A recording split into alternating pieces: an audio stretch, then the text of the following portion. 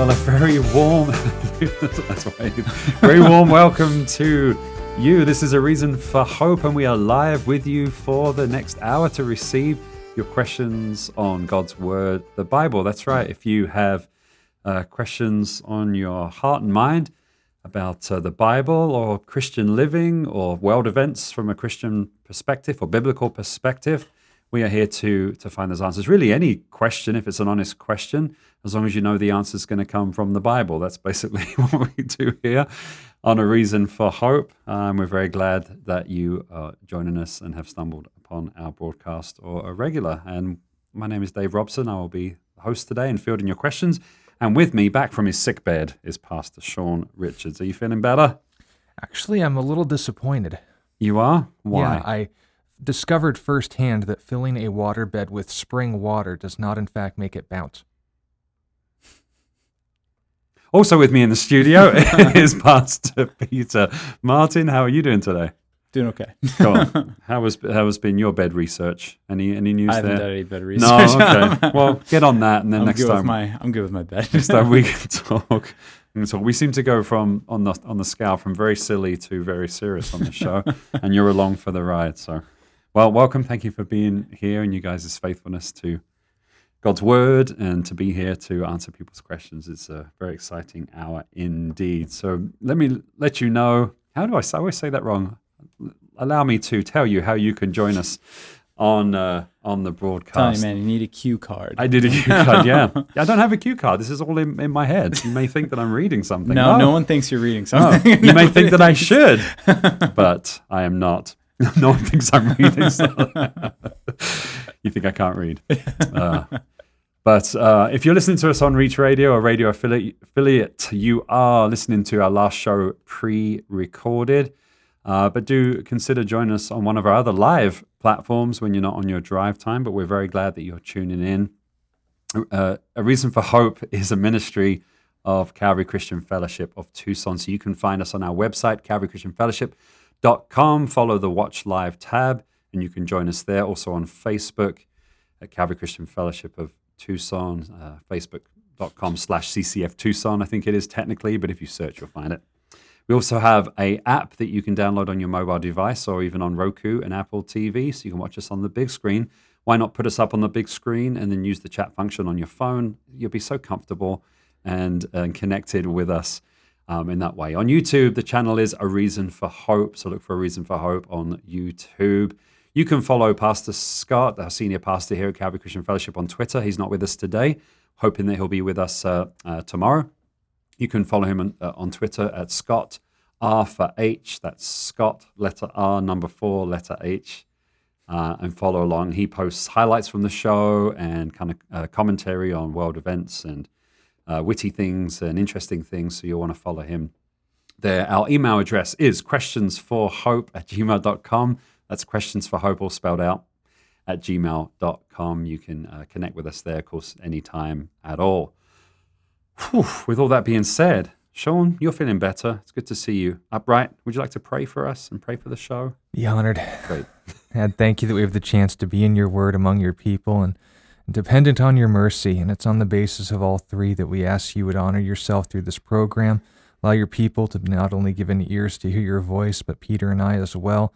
We would answer these questions according to your word and the spirit of truth that you gave to us and entrusted to us until the day we see you face to face. We're looking forward to that day, but ask for a faithful heart in the meantime. In Jesus' name, amen. Amen. Amen. Well, before we dive into people's questions, it's Thursday, and you guys have a tradition of doing Rhetoric Thursdays. Could you just briefly tell us what that is and what you have on your hearts today?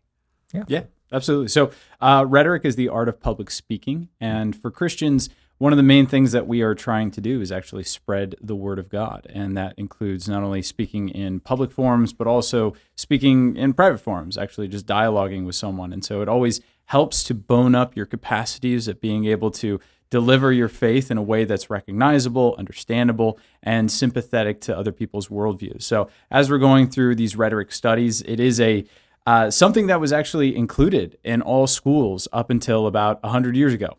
So every school used to teach this as a class, and then they just stopped doing it because I guess they figured that we didn't need to know how to talk anymore. I don't know why they stopped doing that.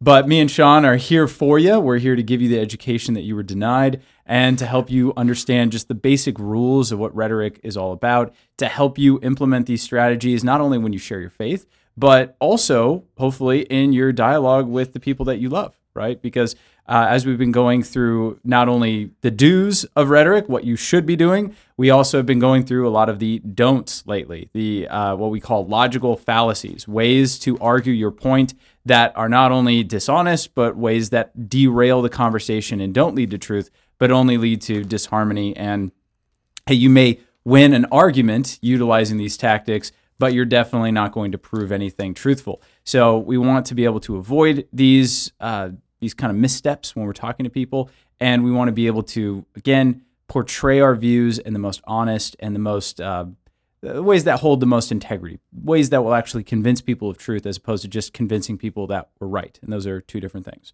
So we've been going through a lot of different ones.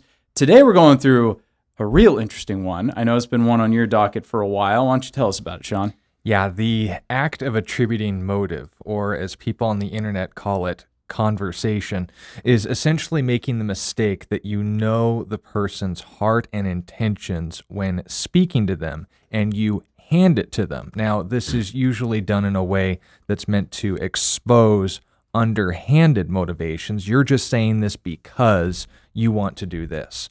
And it's a fallacy because it presumes something that isn't necessarily the case. And that not necessarily is the foundation of everything wrong with this speaking fallacy. So when we're talking to people and we seem to understand where they're coming from, we can't go so far as to say this is why you're doing what you're doing. Even if you have a comprehensive understanding of their background, even if they've perhaps told you, you don't know if it's necessarily maybe a humorous manner or it's in a dismissive manner. You don't know their heart. And this is a biblically based principle as well. God, in his revelation of himself, clarifies that in all of human history, there is one and only one that has known the thoughts and intents of man's heart, and that's him and him alone.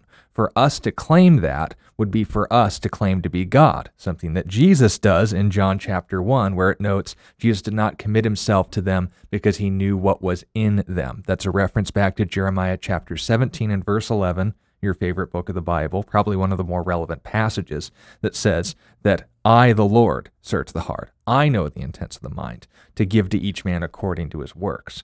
So when we're talking to people, to presume that we understand, or at least know them well enough, to say this is what you meant, or to say this is why you're doing what you're doing, the fallacy stands or falls on these two simple words, not necessarily.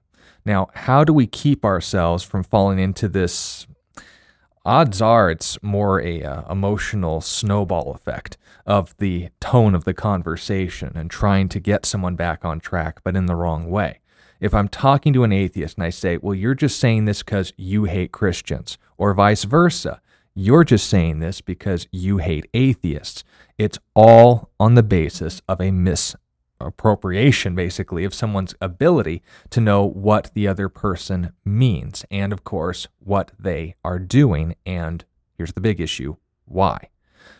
How do we avoid that mistake? Yeah, no. Very good question. I'm going to read a passage where we see the first usage of this logical fallacy, and it is by none other than Satan himself. So that should tell us that probably one that we should avoid, but it also should tell us how ubiquitous this fallacy is, meaning that it really does pervade all of humanity. It is one that is very difficult to avoid, one that I make all the time, and I need to be very careful about it, and one that is, again, very difficult to come back from. So this is Satan utilizing this fallacy in the Garden of Eden. This is Genesis chapter 3.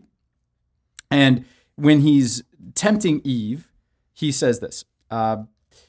Essentially, Eve tells him, like, hey, if we eat of this, we're going to die. Then the serpent said to the woman, this is verse 4, by the way, the serpent said to the woman, you will not surely die, for God knows that in the day that you eat of it, your eyes will be opened, and you will be like God, knowing good and evil.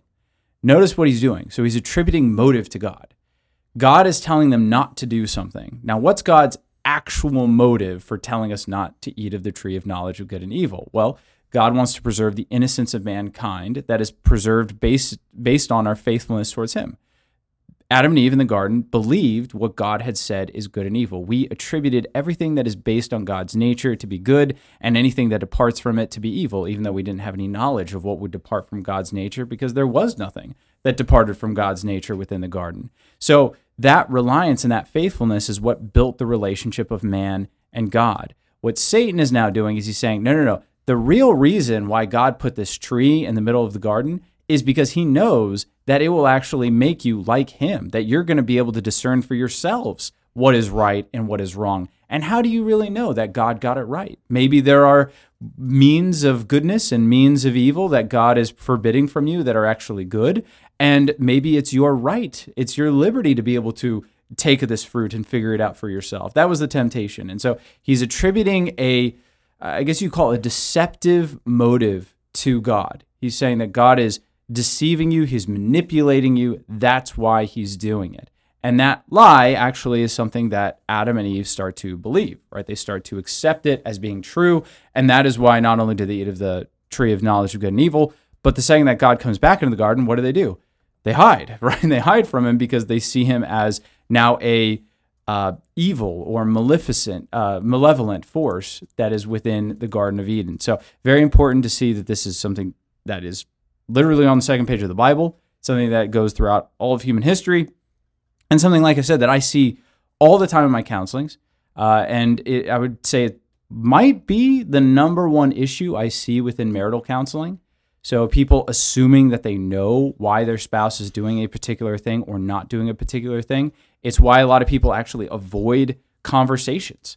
They justify themselves to me. They say, well, I would talk to them about it, but they're not going to listen. So you just know that they're not going to listen? Well, this is definitely done. This was definitely done to hurt me, right? They're definitely out to get me. Why would I talk to them if I know that they're out to get me? Would you talk to someone if you knew that they were just going to yell at you or abuse you again? Well, if they were. Yeah, if I knew, right? And inside of my marriage, like I said, I struggle with this a lot. Whenever me and my wife get into a fight, 9 times out of 10 is because I'm attributing a motive to her that's not actually there, right? I pick up on something that she did or something that she said or a tone or something like that, and I assume, oh man, she was just, look at that look that she just gave me, or look at the tone of her voice, and I start to assume things about her, and then we get into an argument. So the first step in avoiding this fallacy, from you making this fallacy, is just as Sean said, you don't know. You don't know. Unless it's explicitly told to you, you just don't know. In 1 Corinthians 13, we have a depiction of love, and it says, love hopes all things, right? What this means is that love is optimistic, even naively optimistic at times, right? When you look at the way that God treats people in the Old Testament, you're like, God, you seem a little naive here, man. Like you are giving people a lot of rope knowing that they're going to hang themselves with it. Well, God's not naive. God is hopeful. He gives people the benefit of the doubt, because this is very important. If you want people to act in a particular way, treat them as if they are acting in that way. If you want people to act to the lowest parts of their humanity, treat them as if they have something to hide, something that they have to be ashamed of, right? So it is a kind of a paradox a little bit, but within marital counseling, what I tell people is, if you treat your spouse as if they are a loving, respectable spouse, they'll start acting more that way. If you treat your spouse as if they are a vindictive, bitter, disrespectful, unloving kind of a person, they're going to start behaving in that way towards you. Treat people as you would like them to be, and they might start acting that way. Doesn't mean they will start acting that way, but it gives them a lot more room to maneuver within their character. Treat people as if they are evil, and they will start acting that way. They will live down to the identity that you ascribe to them through your behavior. So be very, very careful. You don't know why people are doing things the way that they are. It's okay in certain circumstances to ask, but only if you have a lot of evidence and you don't do it in a leading way, right? So when I say a leading question, don't say, you were just doing that to hurt me, weren't you? Right? That's not a question. You already know the answer to that question. You are assuming you are definitely presuming in that tone. But if you say, hey, you know what? I'm not really sure why you did this or why you did that. I perceived it this way, but I could totally be wrong, right? I could totally be wrong. Please let me know if I'm wrong. I want to believe I'm wrong, but was this done to hurt me? Was this done as an offensive thing? Just let me know, please, right? The more you're able to do that with an assertive tone of voice, meaning you're not doing it out of fear, you're not doing it out of anxiety, but you're able to just assert that and say, this is what I think. I could be completely wrong and I want to be wrong. Please let me know what's going on inside of your head. And I'll just believe whatever you say, right? If you tell me that you didn't mean anything by it, I'll believe that. Because you know what? Again, some people are like, well, I know that I don't care what they say. I know that they did this to hurt me. I know that they did this to... Okay, well, you're not really going to get very far in life if you just attribute motive to everybody. You're not going to be able to have any type of loving relationship if that's the way you're going to behave. You got to function off of hope. You got to function off of some amount of optimism in your relationships, or you're just going to be so embittered at humanity that you're going to end up alone. So if that's what you want, I guess go for it. But if you want to have loving and caring relationships, you're going to have to be able to give people the benefit of the doubt here and there. Now, there's one caveat I'll add to this. This almost never happens. And I almost hate giving caveats because I know that when I do this, people are going to use this as an excuse to feed their flesh. Challenge yourself with what I'm about to say. There is one group of people out there that you have to be very cautious of, and that would be intentionally manipulative, narcissistic, gaslighting individuals, right? So people who will slight you and then lie about it to your face, right? Those people do exist. They're out there. They have a website. It's called Twitter. And actually, we're seeing a lot of it in politics right now. People just openly gaslighting in front of the news and the media, on both sides, by the way. Mm-hmm. It's really atrocious, but it's there. So there are this small, but believe me, it's a small percentage of people. It seems like it's a large percentage of people because, like you said, Sean, it's all over Twitter. But these are just the people that are acting in their worst humanity when you're on social media.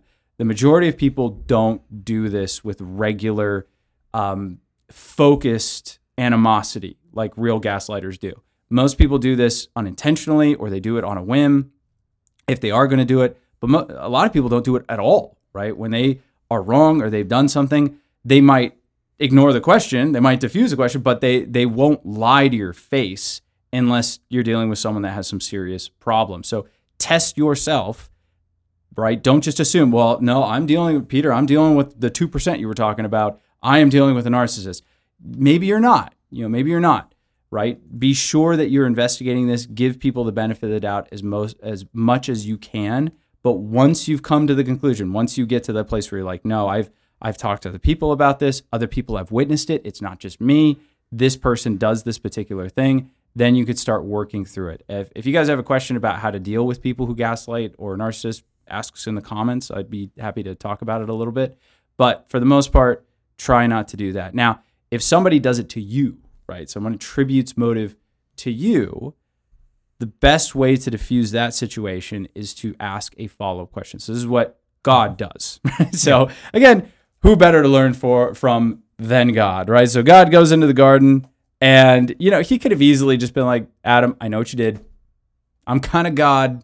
I saw what you did. I know why you're hiding. Let's have a talk, bro. But he doesn't. He comes in the garden and he says, where are you? Adam says, I heard your voice in the garden. I was afraid because I was naked and hid myself. So notice he's still attributing kind of that motive to God. You are someone to be feared. You are someone to be afraid of. Not, I've done something wrong and you're just to be upset with me. It's, you're a terrifying person and I'm hiding from you, right? This kind of thing. By the way, we call this cry bully tactics in modern day vernacular. I didn't want to talk to you because you're just so mean. Like you yelled at me before. Okay, fine. So how does God deal with this? So Adam's kind of passively attributing motive to God. How does he handle this? He said, who told you that you were naked? Have you eaten of the tree which I commanded you that you should not eat? So he asks him a question that actually infers, why are you attributing this motive to me, Adam? Right? So God is able to see through it, and he's able to say, hey, why are you asking this question? What's really going on, man? Right? So if you're talking to someone and they assume something, well, you're just saying that because you want to take away women's rights. Well, you're just saying that because you're just a big meanie, or you're just saying that because you want to beat up on other people's religions and feel like a big person. Okay, why are you asking me? What have I done that makes you feel that way? Have I been offensive to you? Have I been abusive to you in some way? Like, what have I done that makes you feel in this manner. I actually had a counseling not too long ago, a couple months ago, and they stopped seeing me.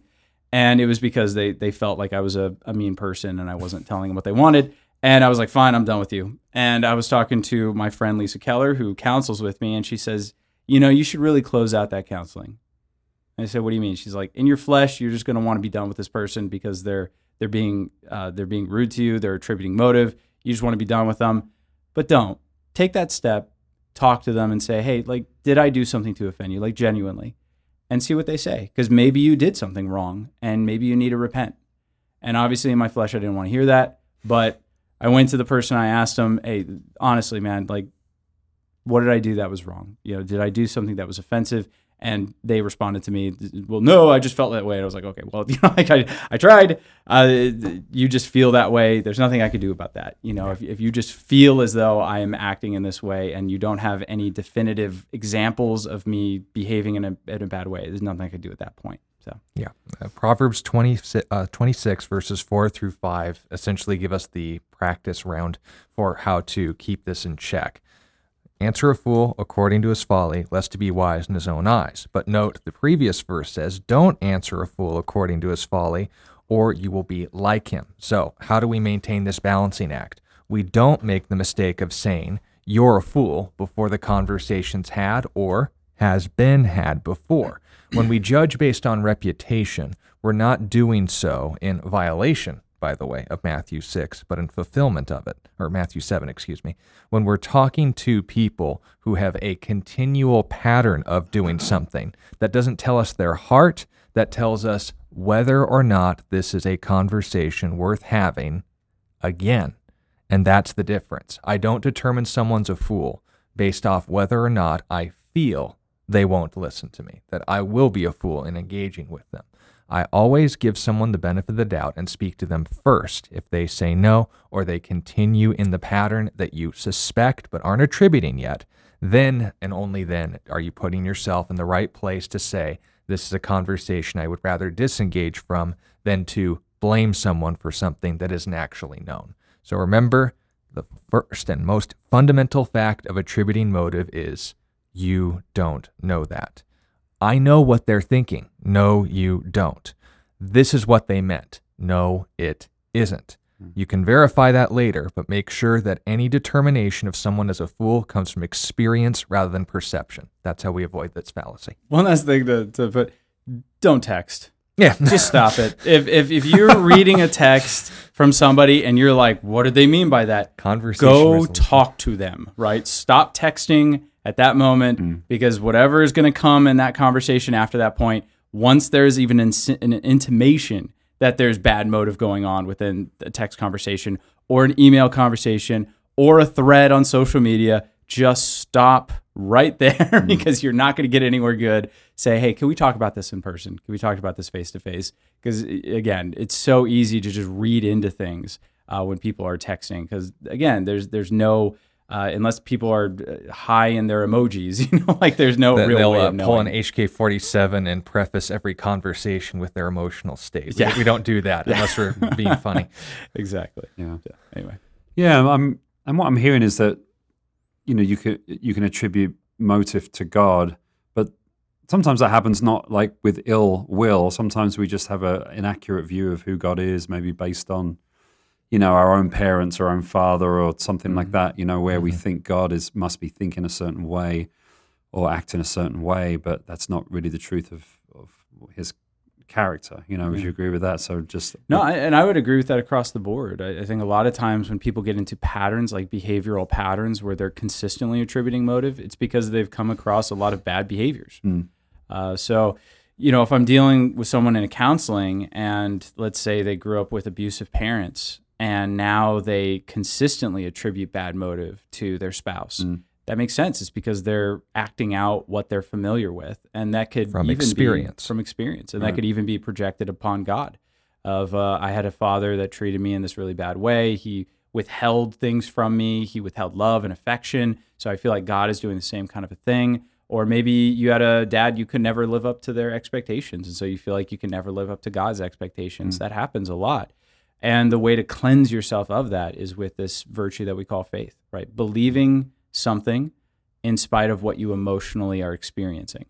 So I am emotionally experiencing God is doing this evil and horrible thing, but I'm choosing to believe the opposite, right? And this is what you see in Jeremiah. It's one of my favorite. That's why it's one of my favorite books, is because Jeremiah attributes to motive all over the place, right? Yeah. In that book, he does it. He does it like every other chapter, right? He just, God, you're out to get me. He even flat out says, "You deceived me," right? That's what he says to God. So I like his honesty, but over time, you see God being a little bit more harsh with Jeremiah. In the beginning of the book, he's like, "Hey man, I get it. I know why you're a little freaked out by me, considering the fact that your own family tried to kill you. But I'm not. I told you this in chapter 1." Right? He's like, "I'm not trying to get you, man. It's okay." Right? He's very gentle. Towards the end, he goes, "You got to stop, man. Yeah. I haven't done anything against you. You need to stop attributing this kind of." And Jeremiah gets the picture at the end, which is really, really beautiful. So absolutely, past events can make people more susceptible to this fallacy. So it's not as if I'm looking at someone who does this and say, you're just so wrong, you're just off, you just want your way. No, there are legitimate reasons as to why people make this mistake, but it remains a mistake. And it's one that you have the power to change. You have the power to change your mindset when it comes to talking to people. Very good. Thank you for that. Hope that helps you out and as you think through that in your life and relationships. Had more of a comment from Mac D. He said, "If you were to search my mind and heart, it's pretty bad. Not completely, but I have not so good thoughts and motives. Some hate, judgment, and others. It's a struggle to know that I have that evil." It's not really a question, but how do we, I guess the point is we all have, these thoughts and things in us. How do we deal with that? How do we properly process that and categorize that as we deal with these thoughts and motives and the flesh? Continue from Romans 3 on to Romans 4 through 12. There is none who seeks after God. There is none righteous, no, not one. Right. Paul acknowledges all this, but that's in order to establish the fact we need a Savior, not just to leave us in chapter 3. Yeah, I'd point back to a great Christian thinker, Dorothy Sayers. Dorothy Sayers, she wrote this after World War II when people had really come across the absolute depths of depravity that exists inside of mankind. It's easy in certain instances to believe that man's pretty okay, and that's what a lot of the cultural elite were believing at that time. And then they started unearthing the mass graves at the Holocaust, and they realized, wow, man is pretty messed up, and they didn't know what to do with it. And this is what she writes about that. She says, talking about two Christians going back and forth about what the greatest strength of Christianity is. She says that the greatest strength is actually the belief in the total depravity of man. Now listen to her argue this, right? This is her argumentation for that. To them, speaking of people who have this really, I guess you call a naively optimistic view of human nature, and that might even include your own, right? Having a naively optimistic view of your own nature. She says to them, the appalling outbursts of bestial ferocity in the totalitarian states, or you could put it in yourself, right? When you do something that is really horrible and evil, and the obstinate selfishness and the stupid greed of the capitalistic societies, they are not merely shocking and alarming. For them, these things are the utter negation of everything which they have come to believe. It is thought that the bottom had dropped out of their universe. Now, for the Christian, this isn't so. He is as deeply shocked and grieved as anyone else, but he is not astonished. He has been accustomed to the idea that there is a deep interior dislocation in the very center of the human personality. The delusion of the mechanical perfectibility of mankind through a combined process of scientific knowledge and unconscious evolution has been responsible for a great deal of heartbreak. It is at bottom far more pessimistic than the Christian pessimism, because if science and progress break down, there is nothing to fall back upon. The Christian dogma of the double nature of man, which asserts that man is disintegrated and necessarily imperfect in himself and all of his works, yet closely related to a real unity of substance with an eternal perfection within and beyond him, makes the present parlous state of humanity a little less hopeless and less irrational. So for Dorothy Sayers, what she's saying is looking at Sean's argument and going through Romans 1 through 4, she's saying actually the Romans 1 through 3 passages, which seem to be such a bleak picture of man, you're like, man, that seems so pessimistic, Paul, that I got to look at this and say, no one is good, no, not one. We all deceive lies. No one pursues God. No one knows how to seek peace, right? And he goes down just this list of scriptures that show just how depraved we are. For Paul, he says, unless you grapple with the truth of your inner depravity, not only will you not be ready for the gospel, but you're not even going to be ready for reality, right? Once those thoughts start popping up inside of your head, if you're not ready for that, if that isn't an expectation for you, you're not going to know how to grapple with them. Most people, and a lot of repression happens in individuals because they don't want to see this dark part of their nature. They shut it out. They pretend like it's not there, but eventually it's going to come out. And so, Mac, man, I feel you, but I'd say you're on the right track. The fact that you recognize this depravity within your nature means that you are ready to start receiving, and you probably already are. You've probably already received the gospel, but allow the gospel to continuously minister to that part of you. Right? The reason why Jesus died for mankind was because we were so fallen that there was no way to redeem man in his own efforts. Right? Jesus had to die for us. That's why substitutionary atonement is such an important doctrine of Christianity, and the unification of the Godhead via the Holy Spirit. Right? Christians are filled with the Holy Spirit. This is why God had to do that. We're unified to a perfection outside of ourselves. That's what's making us back into the image of God. So that belief is pure, it's beautiful, but remember, it won't be satisfied until we see Jesus face to face. So be patient, right? But also walk in that beautiful assurance of God's love. I think Bo will like this. Quote a little Pascal, which Bo loves. Pascal said, God, our God, the God of the Bible, is the only one that you can approach both without shame and without arrogance, right? Because when you come to our God, you're coming to a God who loves you unconditionally, right? That deals with your shame, but a God who also acknowledges just how fallen and depraved you are. That deals with your arrogance. So we need to have both sides dealt with at the cross before we can approach our lives in a meaningful way. Yeah, very good. Mac, thank you for that comment, and I hope in that you know you're not alone. Welcome to the club. As Peter said, that is part of the gospel message. It's the bad news that comes before the good news, that we're all in that boat. So thank you. Hope you feel ministered to and encouraged in that. Question from Nina. Why don't we know what happened to Jonah, the older brother of the prodigal son, and Simon the sorcerer? Is this the same with Solomon? Did Solomon repent? I heard it was someone else who wrote Ecclesiastes. So I think if I'm understanding it, the question, why don't we kind of hear the end of the story of some of these biblical characters? Am I understanding that question?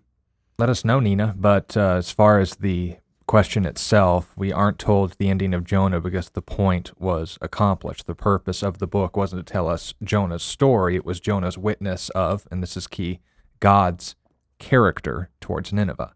We aren't told the incident of Simon the sorcerer's, end story. We're going to get to this in a few weeks on our Sunday studies through the book of Acts, because the book of Acts isn't the acts of those who departed from the faith or pursued it. It was the acts of the apostles, those who were sent out. Simon the sorcerer was an example of someone who I believe was committing what's the term for it? Simonism, the idea of purchasing roles in the church. It would be a early example of that, but he said, show me how I can lay hands on people, and he offered the money. He said, your money perish with you. So not exactly Simonism, but he was asking for the Holy Spirit on the basis of financial gain, and that's not how that works. The point was made, Nina. The story wasn't told because the point wasn't to tell a story, it was to make a point, I think is the best way to put it. As far as someone else writing Ecclesiastes, I don't know who else has been brought up. People might dismiss Solomon, but you can't make a dismissal without an affirmation. So ball's in the court of the person who made the denial. There are a few reasons we believe that Solomon was the writer of Ecclesiastes, and if you have a follow-up question on that, let us know. But when it comes to the purpose of Scripture, if this is the substance of your question, let us know if it is. The purpose wasn't to tell these people's stories, it was to tell God's story. And if the point was made, the story's been told. Yeah. Interestingly, I want to focus on the prodigal son one. So I think the more interesting one would be the Jonah and the prodigal son. Like, why aren't the endings given to those stories? So there's insinuation of like, well, who wrote Jonah? Obviously, probably be Jonah. So the insinuation is that he did convert. But why wouldn't he give the ending? And same with the story of the prodigal son. Why didn't Jesus give the ending of the prodigal son? I think that one has a more clear understanding of why Jesus didn't give the ending.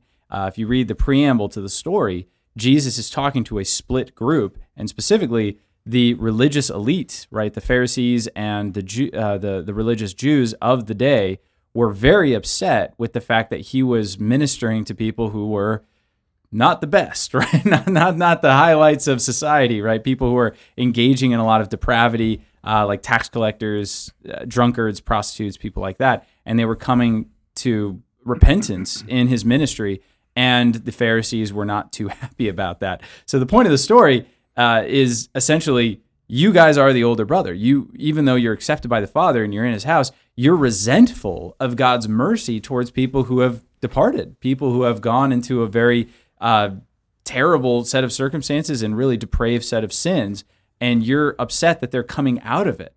So he was pointing out something that was in their own hearts. And when stories end like that, like one of my favorite movies is Inception with Leonardo DiCaprio. I really like it. A lot of people were upset that it doesn't have an ending, right? So he spins the top. Those of you guys who haven't seen the movie, you should probably watch it. It's pretty awesome.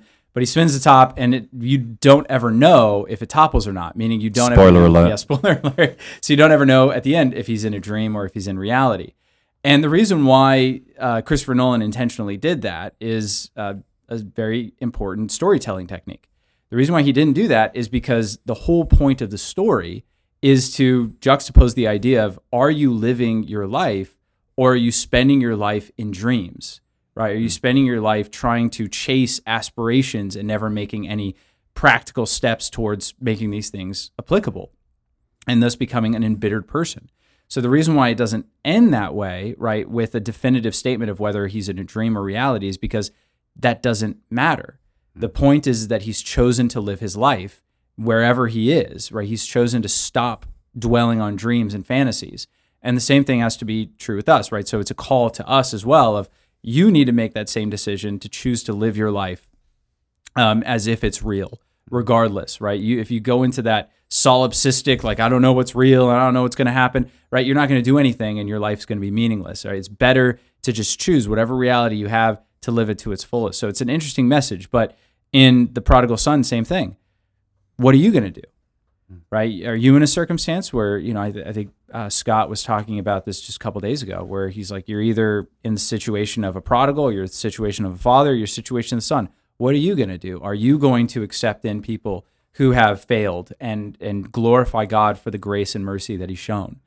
For Jonah, what are you going to do? Are you going to, in the same circumstance, are you going to glorify God for his mercy, or are you going to resent him for giving that mercy to people that you feel like should be judged more harshly? So I think there's a reason as to why those particular stories don't have an ending. I think, like you said, Sean, the Solomon story as well as the Simon the Sorcerer, I think that there's a more practical reason why an ending's not given. Yeah, the point was made, therefore the story is told. The point of the story is to make a point. Right. Yeah, that makes sense. I mean, considering the Bible's God's word, it's amazing. It's so small, really. It's a big book relatively, but collection of books. A collection of books. That's right, collection of books. But you'd think there'd be a whole Matrix style, library that would come up when you're thinking of the things of God. So yeah, I like that. The purpose of the stories. What was the purpose of what was told? Thank you, guys. I like it. Thank you for that question as well. Question from Jeffrey sent through to our email address, which is questionsforhope@gmail.com. Do you have any information on the prophecy referenced in Jude 1:14? Yeah, Jude that's 1:14. It's a quotation from the book of 1 Enoch, there 5. I don't remember the exact chapter and verse, but essentially the question is, if this is quoted in Scripture, does that then validate 1 Enoch as divine Scripture? And that's the question, because there are people who, around the 14th, 15th century, introduced new books to the Old Testament and certain implications to the New. in order to answer political challenges. So when we're talking to people about, are there books cut from the Bible? I believe Dwayne also had a question generally in that ballpark. Right. The concern that people have with the book of Enoch is not because they've read it and they think this belongs in the Bible. It's because a verse from it is quoted in the Bible, and so people who've already come to the conclusion that this belongs in the Bible use that as evidence. The question is that sufficient? And the answer is no. How do I say that? Well, because there are quotations of things also in the Bible from verifiably pagan sources that it would be inappropriate to conclude, that would be in contradiction to the whole of Scripture. And by the way, Enoch is one of them. If you've read the 5 books of Enoch, you know that it blasphemes the Messiah by calling Enoch the Anointed One and so forth. And not the Anointed One in a general sense, by the way, the promised Messiah. We don't know how many years before the time of David, but many long time, many Christmases ago when puppies were the oldest animals. The point is this: when we're talking about First Enoch, there has to be first an understanding of what the book is, second, why it was brought up, and third, what Jude brought it up to be in the first place, because there's references in, I believe, 1 Timothy and in Titus to the pagan philosopher Epimenides. And because he made a true statement, or Acts 17, excuse me, he made a true statement that we're all God's children. That was in reference to Zeus, but it's true in Scripture as well. So what's being affirmed? The entire book and writings of Epimenides, or the statement, we are God's children? If Enoch, and this is Jude 1:14, God comes with 10,000s of his saints to judge the righteous and the wicked, so on and so forth. Is that a true statement? Yes, I wouldn't have to quote Enoch to make that point. I could go to Revelation, I could go to Zechariah, I could go to Habakkuk, I can go to Isaiah, I can go to plenty of places. But in the context Jude is speaking to, they were familiar with the books attributed to Enoch, that, by the way, Enoch never wrote, the authors of the books of Enoch never claimed, and of course that if anyone did, they'd be killed with rocks. The key in understanding this, both to Dwayne and to, who is the one who asked the first question? Jeffrey, was it? Yes. Jeffrey, yeah. To Jeffrey and to Dwayne. Tanakh is an abbreviation of the Jewish Old Testament. Still what they recognize today, what they recognized in the 1st century, what they recognized in the 3rd century before Christ, what they recognized in the 4th century from the time of the writing of Malachi. It's this plain statement. The same 39 books in the Old Testament were recognized by the Jews that we as Protestant Christians are still recognizing today. Now, why do I say that in authority over Roman Catholicism's claims that there are around 17, I think, or 7 or so books that need to be included in the Bible as well, Esdras and so forth? Well, Romans chapter 3 and verse 1 says this: "What advantage then has the Jew, or what is the profit of circumcision?" One of the physical marks that would note you as one of God's anointed people. "Much in every way." Now, here's his clarification. What's the benefit? It's obviously not to get you saved. Romans 2 goes on to note, if you don't keep the law, knowing the law is pointless. But what then advantage has the Jew? To them were committed the oracles of God. Peter, what is being said there when it says that the oracles of God were not only an advantage, but a singular honor given to the Jews that's relevant to our understanding of salvation? Right. You'd be referring to what you said, Tanakh, right? The Old Testament scriptures. And with a specific emphasis on the idea of an oracle was something like a vision or an actual prophetic type of ministration. So he's not talking about what we call the Apocrypha, right? The mid-Testament books that were written by the Jewish people, where they didn't even claim that they were being given divine revelation, that the Holy Spirit was guiding them, or anything like that. They were just writing. Some of them were just simple history books, like the books of Maccabees. Yeah. Others were not great history books, like Esdras, that makes some pretty glaring errors. What happened? Documentation of man and his family's journeys from the Assyrian exile, the northern tribes being taken into captivity. He gives an account of him encountering the archangel of healing and doing some weird stuff, but the point being made is very pseudo-history, and the authors themselves clarified that. That's right. So, and then also, like you mentioned early, Enoch, which is not written by Enoch, but supposed to go over things that happened during Enoch's life and some after, right? Yeah. So you have these interesting things, but Paul wouldn't be referencing what we would call the oracles, right? So in order for a book to be in the Old Testament, it would have to have been written by someone with this prophetic ministry. This is why some books are mentioned in the Old Testament, but they're not contained within it, right? So the Old Testament authors mention, for instance, the books of Jasher, mentions books of the kings of the north, right? So we have the books dedicated to specifically the kings of the south, which would be 1st and 2nd Chronicles, and we have books dedicated to the kings of both north and south. But the writer of Chronicles and Kings mentions that there's another volume of books dedicated to the kings in the north. We don't have them, right? So there's a reason why we don't have them, though. They were, even though they might have been historically accurate and good, profitable maybe, they weren't inspired, right? There was no prophetic ministration to give these books, and that's very important. So when Paul uses the word oracle, there's a reason why he's using that word, and it does reference to something very specific, not just any book written by the Jews. So. Yeah. So then going back to the main point, what then did Jude have? What reason did he have to bring up Enoch in the first place? The whole point of the book of Enoch was, hey, I'd love to just tell you about Jesus and our common salvation, but there's these guys here that are coming in with false teachings, and we got to deal with this. And he goes on to say, and makes basically 7 comparisons. These guys are worthless, these guys are empty, they contribute nothing, and God will deal with them. Then he brings up Enoch as a point of emphasis and saying not only in the Bible, like Genesis, like the flood, like Sodom and Gomorrah and others, but God will even deal with them in any broad sense. You've heard in these writings that God will judge.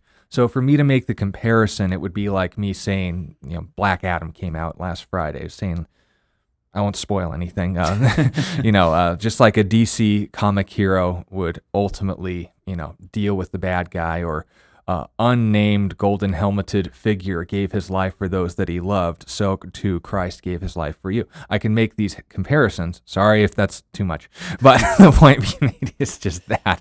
If we're going to deal with these things, first know what the first book of Enoch was mentioning, why Jude brought it up.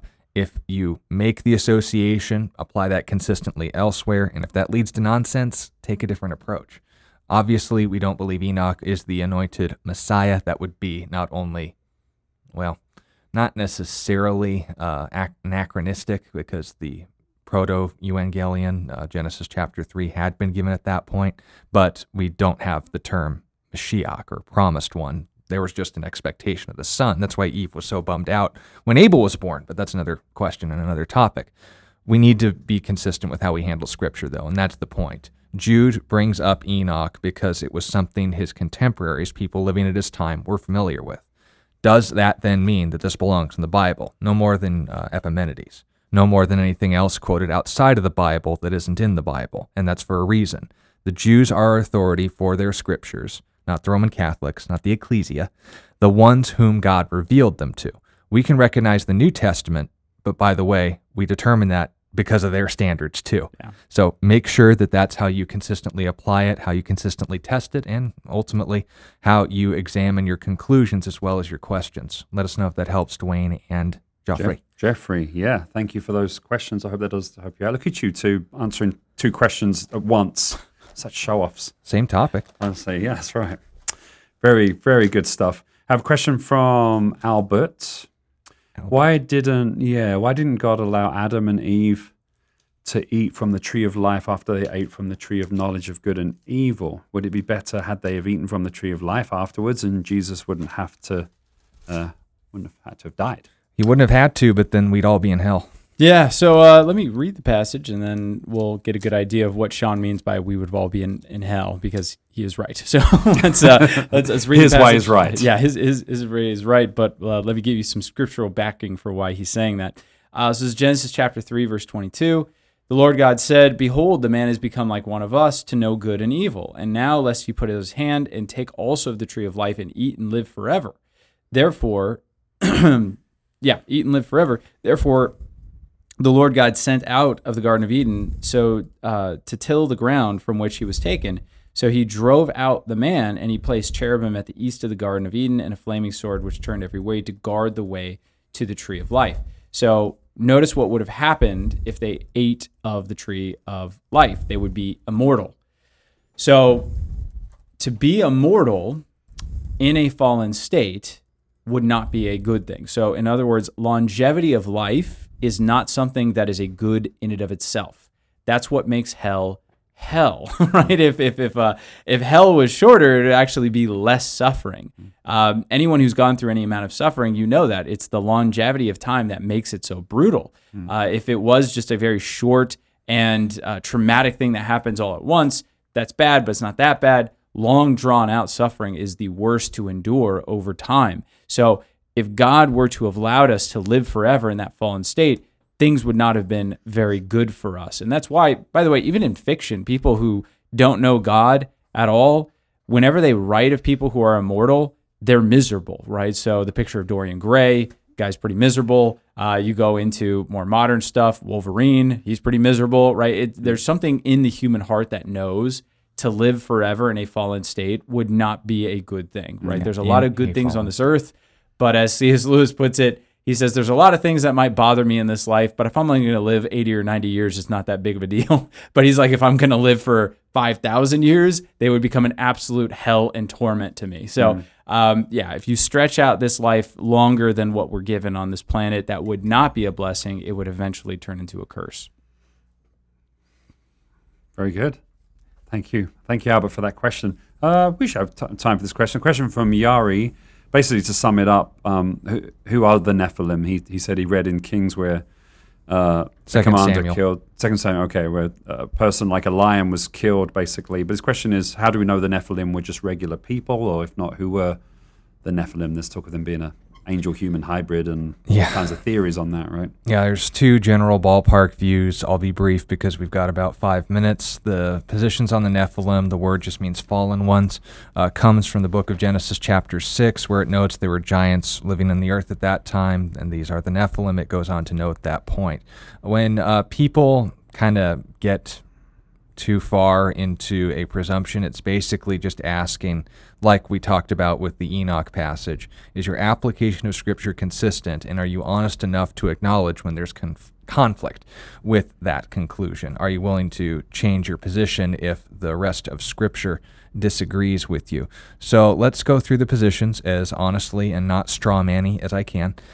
First, when we're talking about our position, Genesis chapter 4 and 5 set up the context of Genesis chapter 6, that these new characters that are introduced, the Nephilim, the fallen ones, are being described not in their physical traits, this giant, but it's in referring to their relationship with God as well as their influence over other people, that they were mighty men in the world, not just literally like Shaq is today, but in the sense that the celebrities of the world at this time, the most influential people, were going on Twitter saying, oh, I hate Jews and stuff. Note the reference. But the point being made is just that. We'd note the immediate context as a point of emphasis. Then we'd also apply it outside of the Bible in Numbers, or outside of the Bible, outside of the Torah, not Torah, outside of Genesis. Numbers is in the Torah, chapter 25, where it notes that they would have an incident that would directly apply to this kind of situation. What situation was that? Well, in Genesis chapter 6 and verse 9, it notes that mankind's heart was only evil continually, and that God had even gotten to the point where he's just like, I regret this. This is about to wipe itself out.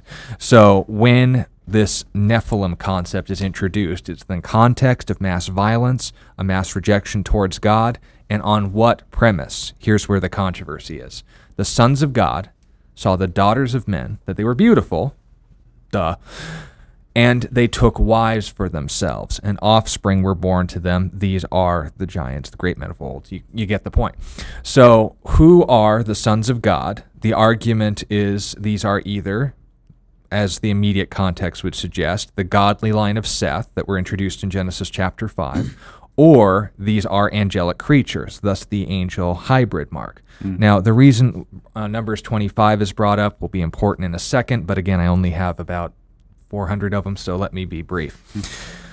In the argument for half-demon hybrids, They would go to 2 Peter chapter 2 and verse 4, as well as the book of Jude chapter 1 and verse 6, where it mentions there are angels that were judged by God who went after strange flesh. Now note, it doesn't say that they were the sons of God who saw the daughters of men, but they note that there was an incident where spiritual beings interacted with flesh in some way and resulted in judgment from it. I think that's a fair representation, even of a point I disagree.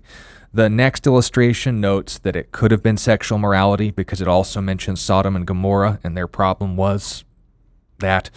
And then it goes on to imply they were judged for the same reasons. Likewise, the motive for these angels going after strange flesh is because in Hebrews chapter 2, verses 16 through 18, it says that angels aren't capable of being saved from their sins. It's a paraphrase, but the point is that would be a necessary premise for this plot. Demons would try to make a race of humans incapable of salvation, the fallen ones. I would disagree with this for two reasons. First, if I examine that conclusion just as much as the premises, because the premises are all Scripture. That's to their credit. But the conclusion conflicts with Scripture, and here's where. In Numbers chapter 22 and verse 30, Jesus speaking on relations in the afterlife, in the context of marital relations in particular, that Genesis chapter 6 specifically mentions as the context. It says that the angels neither marry nor are given in marriage. So anyone taking wives for themselves could not be angels because of a truth statement that was made by God. The counter argument is, well, that's the sons of God at the time of Matthew's writing, not the sons of God at the time of Genesis. Apart from begging the question, here's another problem. In Hosea chapter 1 and verse 10, sons of God are referring to human beings as well. In Numbers chapter 13, verses 22 through 23, the Nephilim were still around. It was describing normal human beings living at the time of the Canaanite wars. Also note, there is no passage where genes are in any way associated with your salvation unless you assume that conclusion into Genesis chapter 6, where it notes that Noah was perfect in his genealogies. We believe that's a reference to him being a descendant of Seth. He came from a godly home, an uncompromised spiritual home. This is what brings us to Numbers 25. What happened? Well, the people of Moab did a preemptive spiritual attack on the people of Israel to get them judged by God.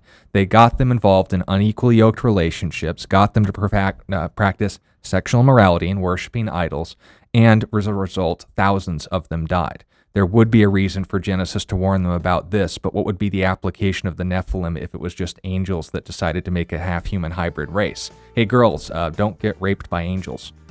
A, that's weird, and two, that's not what the text can support, nor what the rest of the Bible would affirm. We take the first position. Any note of hybridization is reading too much sci-fi into the text. Wow. Thank you all for joining us. I'm going to go get a fire extinguisher for Sean's brain. That was awesome, and we'll see you next time. God bless you.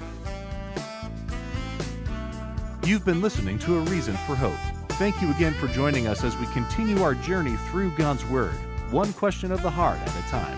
Until we meet again, we would love to connect with you. You can text or email your questions to questionsforhope@gmail.com. You can also find out more about our ministry at calvarychristianfellowship.com. And be sure to join us next time on A Reason for Hope. A Reason for Hope is an outreach ministry of Calvary Christian Fellowship in Tucson, Arizona.